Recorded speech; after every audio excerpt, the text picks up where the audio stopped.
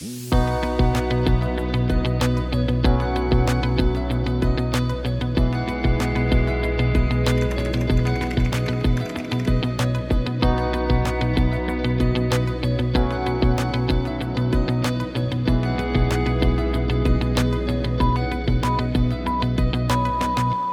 den, vítejte při bonusovém rozhovoru, který vznikl v návaznosti na podcast Rozpravy o médiích na téma prezidentské volby. A povídat si tentokrát budeme s Davidem Klimešem, odborným asistentem na Institutu komunikačních studií a žurnalistiky FSVUK, ale také novinářem a komentátorem v médiích, jako je třeba Aktuálně nebo Český rozhlas Plus. Davide, já bych se ráda v našem rozhovoru odrazila od vaší knižní tvorby. Protože vy jste v roce 2017 vydal knihu Jak probudit Česko a v roce 2020 jste na ní navázal vydáním knihy Česko versus budoucnost, naše dnešní krize a jak z ní ven. A mě by zajímalo, jak hodnotíte počínání politiků za poslední roky, jestli se vlastně třeba někdo inspiroval tím, co jste do těch knih psal. No, já to asi teda řeknu, častá reakce u těch knih byla, že když třeba člověk chodí po sněmovně nebo po senátu, tak říkají ti politici, jo, super, to jsou všechno skvělý nápady. Někteří, kteří jsou jaksi vzdělanější, tak říkají, no to nejste rozhodně první, který s tím přichází, to se tady píše už 20 let pořád dokola, mají pravdu. Ale pak dodávají, no ale to nemůžeme s tím před lidi, to už by nás nikdo nezvolil. Takže taková hra se hraje, že buď chcete být znovu zvolen, anebo chcete udělat něco razantního, ale třeba pak také zvolen nebudete, protože je to nepopulární reforma a myslím si, že i je fér, že novináři píší nějaké, já nevím, jestli to nemusí být knihy, ale třeba nějaké delší věci, co případně i jak by šlo měnit a politici to buď přijmou, nebo se tomu brání. To je, myslím, fér hra. No a je třeba nějaké doporučení, které byste mohl teďka jakoby říct pro současné vládní politiky nebo budoucího prezidenta, když jsme měli právě to téma těch prezidentských voleb? No, já osobně si myslím, ale možná je to takový ten naivní pohled relativně bohatého liberálního Pražáka, že každé odkládané reformy pak stojí víc. A to je úplně jedno, jestli se bavíme o daňové, důchodové, školské reformě nebo třeba správní reformě, to je úplně jedno. Ale myslím si, že tím, jakým způsobem před těmi některými nevyhnutelnostmi utíkáme, tak potom to stojí o to víc, potom je to o to větší sociální napětí a potom do toho musíte investovat o to větší, nejenom ekonomický, ale i politický kapitál, aby to fungovalo.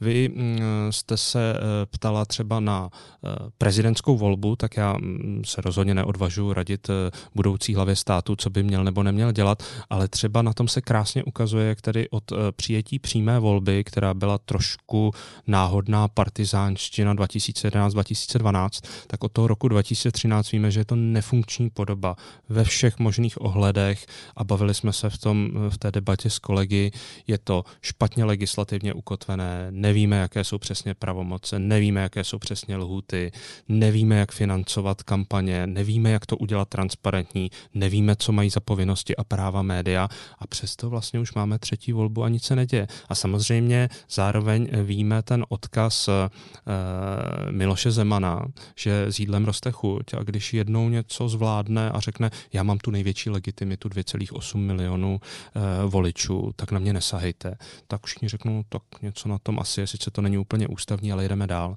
A samozřejmě, když se to neřeší, tak v nějaké chvíli to vyřešit budeme muset, protože ten latentní konflikt mezi tím prezidentským systémem, který teda nemáme v ústavě, ale ambiciozní prezidenti můžou k tomu takto přistupovat a mezi tou parlamentní demokracií, jak by to mělo být, tak u Miloše Zemana byl poměrně výrazný. Tak bavili jsme se o prezidentovi, tak jsem si zrovna vybral jednu věc, kde se to hezky ukazuje, že něco, co jsme mohli hodně rychle třeba vyřešit v roce 2014, 15, tak najednou, 2004 nebo 5, jakmile vzešla ta přímá volba v platnost, tak najednou vlastně to bude stát poměrně velký kapitál. Mm-hmm. Děkuji za odpověď. Já bych se ještě ráda dotkla vlastně té vaší nejnovější knihy, která se týkala propagandy a cenzury v pozdně normalizačním Československu. Ráda bych ji vztáhla trošku k dnešku, protože dnes se často diskutuje o tom vlastně do jaké míry a jestli by se měla svoboda projevu omezovat. A mě by zajímalo, jak to vidíte vy, jestli vidíte třeba nějaké paralely vlastně v té době, které jste se v té knize věnoval s tím dneškem.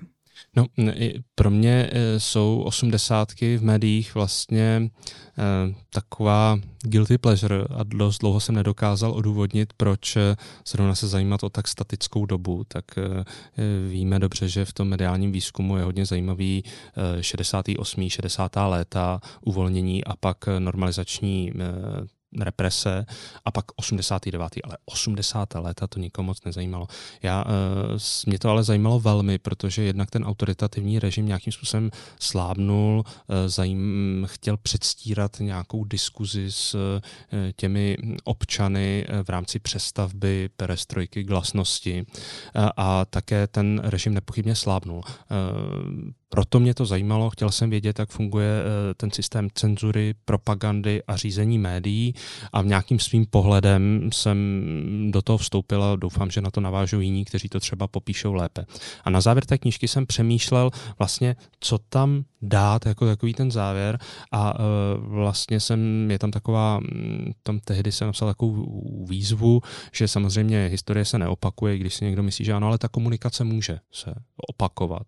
Ty situace, na které bychom třeba už mohli být nějakým způsobem mentálně připraveni a třeba podle toho se dobře zachovat. Tehdy hodně velké téma bylo nástup takzvaných iliberálních demokracií. V našem regionu si to často spojujeme s Maďarskem, ale vůbec jsme ještě nevěděli, co přijde. A najednou vidíme sovětskou propagandu, která samozřejmě je v mnohém nová, je to 21. století, ale vlastně ty styčné plochy jsou neuvěřitelně podobné a klademe si stejné otázky, jak najednou ty stejné nesmysly se můžou říkat z těch úst těch prokremelských moderátorů na tolika kanálech zároveň. Jak je vlastně kdo organizuje, kdo jim dává notičky, jakým způsobem se omezují jednotlivá média. Je to spíš na přímý zákaz, nebo je to nějakými sankcemi, jakým způsobem vlastně kontroluje ten Kreml ty média, aby skutečně byly poplatní té propagandě a jak je to možné, že ti novináři se tomu přizpůsobují. Já, když jsem to psal, tak jsem vůbec nevěděl, že něco tak strašného se může stát, ale kdo dobře ví fungování médií v 80. letech v Československu a ví, jak fungovala cenzura, propaganda, tak vlastně je mu trošinku jasnější, jakým způsobem pravděpodobně ten útisk médií a celé společnosti v té mediální sféře může fungovat v současném Rusku. Takže ta relevance podle mě je nejen v tom, že známe, nebo bych čekal, že budeme mít trochu jasnější představu o tom, jak vypadala média v 80. letech, ale vlastně typově je to pořád to samé, jakým způsobem se vládní moc v autoritativním systému snaží o udržení té nadvlády a toho opanování toho mediálního prostoru. A skutečně ne všechno je represe. Něco je přizpůsobení, něco je autocenzura, něco je celospolečenský nátlak prostřednictvím nejenom bezpečnostních složek, ale třeba systému vzdělávání a dalších nějakých disciplinačních faktorů. Tak proto mě to zajímalo a upřímně řečeno, to, že v něčem se to stává relevantnější, tak z toho teda vůbec radost nemám. Chápu, ale já jsem teda mířila trošičku spíš jakoby na ten český prostor. Tak jestli můžete ještě krátce zareagovat, jestli vidíte i nějaké třeba paralely. Paralely ne, naštěstí ne. Kdybych viděl paralely v dnešním mediálním světě s 80. lety, tak to by už asi bylo hodně vážné, ale samozřejmě například nyní vláda chystá nějaký plán strategické komunikace, což je okolo toho velké halo. Na jednu stranu je to zcela standardní plán, kteří mají baltské státy, Finsko, spousta dalších států Evropské unie, o kterých nepochybujeme, že jsou to demokratické státy. Na druhou stranu samozřejmě se nám tady střetává úplně jasně ta svoboda projevu s nějakou ochranou nějakého veřejného zájmu. A to je vždy něco, co je potřeba velmi dobře si vydiskutovat, protože tam skutečně záleží na každém slůvko v těch napsaných paragrafech nebo v těch kodexech.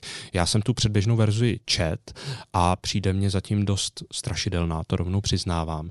Na druhou stranu si myslím, že v průběhu právě té demokratické veřejné diskuze a že i vláda uvidí, že prostě některé nápady, jako je centrální nákup inzerce a vybrané dotování neziskových organizací a jednotlivých médií, není úplně šťastné, aby šlo přes jeden orgán a nějakým způsobem to upraví, tak jak je běžné v jiných státech.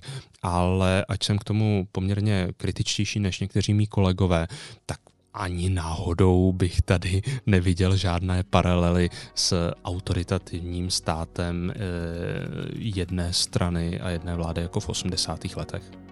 Dobře, tak jo, tak děkuji moc za rozhovor, to je pro dnešek všechno, za pozornost děkuje Lucie Šťastná.